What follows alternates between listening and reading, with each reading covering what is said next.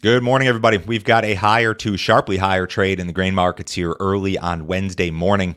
It is 6:30 a.m. Central Time.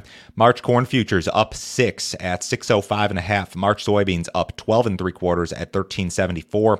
March Chicago wheat up 11 3/4 at 7.80.5. March Kansas City wheat up 13 cents at 7.85 3/4. March spring wheat up 18 cents at 9.25. If you guys are listening on the podcast, as always, appreciate it. Leave me a rating or review. If you're watching on YouTube, hit that subscribe button. Help me to grow this channel. Like these videos. All of those things will help YouTube to spread these videos out. If you need some more additional assistance from me, guys, go to my website. It is www.standardgrain.com. Go to that website, click on Grain Marketing Plan in the upper right-hand corner. Check out my subscription service. I send a ton of information out to my subscribers every single business day. My morning email goes out at about 6:20 a.m. every business day, and that includes every overnight headline you need to be aware of, all my grain marketing recommendations, any relevant weather news. I also send out subscriber-only videos. Yesterday, I went through the corn acreage situation. I believe that the acreage situation, the acreage mix in the U.S. In 2022 is one of the biggest wild cards out there. We just don't have a clue how many corn acres we're going to plant. We don't have a clue how many soybean acres we're going to plant. So I went through a number of different scenarios, some of the lowball corn acreage estimates, some of the higher corn acreage estimates, and what they would mean for corn prices. And I tried to lay that out as well as I could. I'm going to do another video on soybeans with the same kind of idea here today. So if you're interested in this sort of stuff, guys, give that subscription deal a shot. It's a monthly deal. Cancel it at any time. No other fee, no other obligation. The White House has warned that Russia could launch an attack on Ukraine at any point.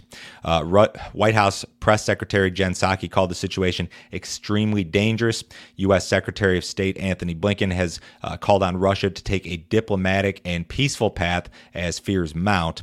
Now, Russia, of course, says that it has no plans to invade, but tensions at the border remain very high. We've got an estimated 100,000 Russian troops that have been deployed near the Ukraine border. Yesterday, it was reported that Britain was sending assistance to Ukraine. So this conflict or the potential for conflict appears a little bit more likely here. Now, Russia, of course, even this morning was out with some news from their deputy foreign minister saying that the U.S. should not be concerned. They're calling these military drills. He also said that he does not believe there will be a military conflict in Europe, but a lot of indications here that some sort of conflict could take place. Again, why do we care about this? Well, the Black Sea is a huge export hub for wheat in particular. USDA projects that Russia and Ukraine will account for nearly 29% of all global wheat exports this year. Ukraine's projected to account for about 16% of all global corn exports. So if you have any sort of disruption to export activity in the Black Sea region, that's something that is very friendly, the wheat market and potentially the corn market also. And that may be part of the reason why we saw this sharp rally in the wheat yesterday. We saw the rally back late in the corn yesterday, and we've got some more follow through here this morning. The other thing that should be noted in regard to wheat is that U.S. wheat has become a little bit more competitive here. We've had a big, nasty slide in prices in the U.S. Market since we peaked back in November, and that's made U.S. wheat a little bit more competitive. So you've got some friendly stuff going on here, but this Russian-Ukraine deal may be the biggest issue here today.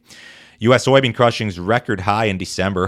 NOPA, that's the National Oilseed Processors Association, released monthly crush data for December yesterday. NOPA members crushed a whopping 186.4 million bushels of beans in December. That is the best for any month on record. That print eclipses the previous record of 185.3 from October of 2020.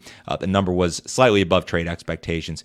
USDA is projecting a record soybean crush this year, so this number in itself is not really a surprise, and actually we need to see continued strength in soybean crush if we're going to hit those targets. USDA says, or is projecting, that U.S. processors will crush 2.19 billion bushels of beans this year. That, again, would be the best on record if realized. Crush margins in the U.S. are fantastic. They've got all the incentive in the world to continue crushing soybeans here domestically at a very quick pace. More rain is headed for Argentina. Key corn and soybean areas there saw rain over the weekend and into the early part of this week. They're going to see some more rain here over the next 7 days. So Argentina is certainly looking better. Now, in regard to Brazil, you've got your problem areas of the south. Paraguay is also a problem, and those areas are not going to see nearly as much rainfall or relief. Some scattered rains in South Brazil, really not much at all for Paraguay. So you got some different things going on in Brazil, but in general, I think that analysts still working with the idea that we're going to have a much lower than expected Brazilian soybean crop.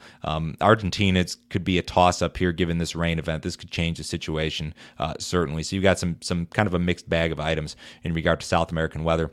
Export inspections improved last week. Inspections, of course, are our best gauge of shipments. USDA reported 1.72 million metric tons of beans inspected for export. That was up sharply from the week prior, still below last year. Corn inspections good at 1.2. Wheat inspections improved down the week, 369,000. We're still way behind last year across the board for all three crops.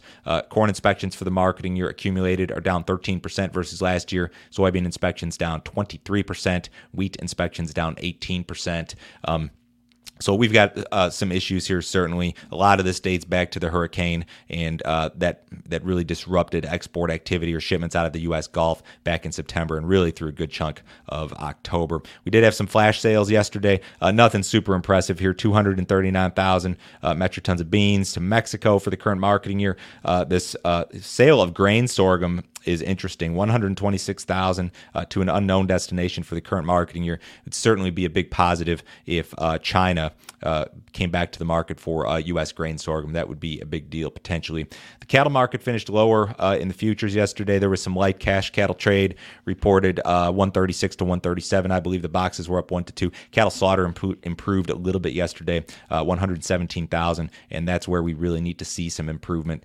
In the outside markets, the U.S. dollar is a little bit lower.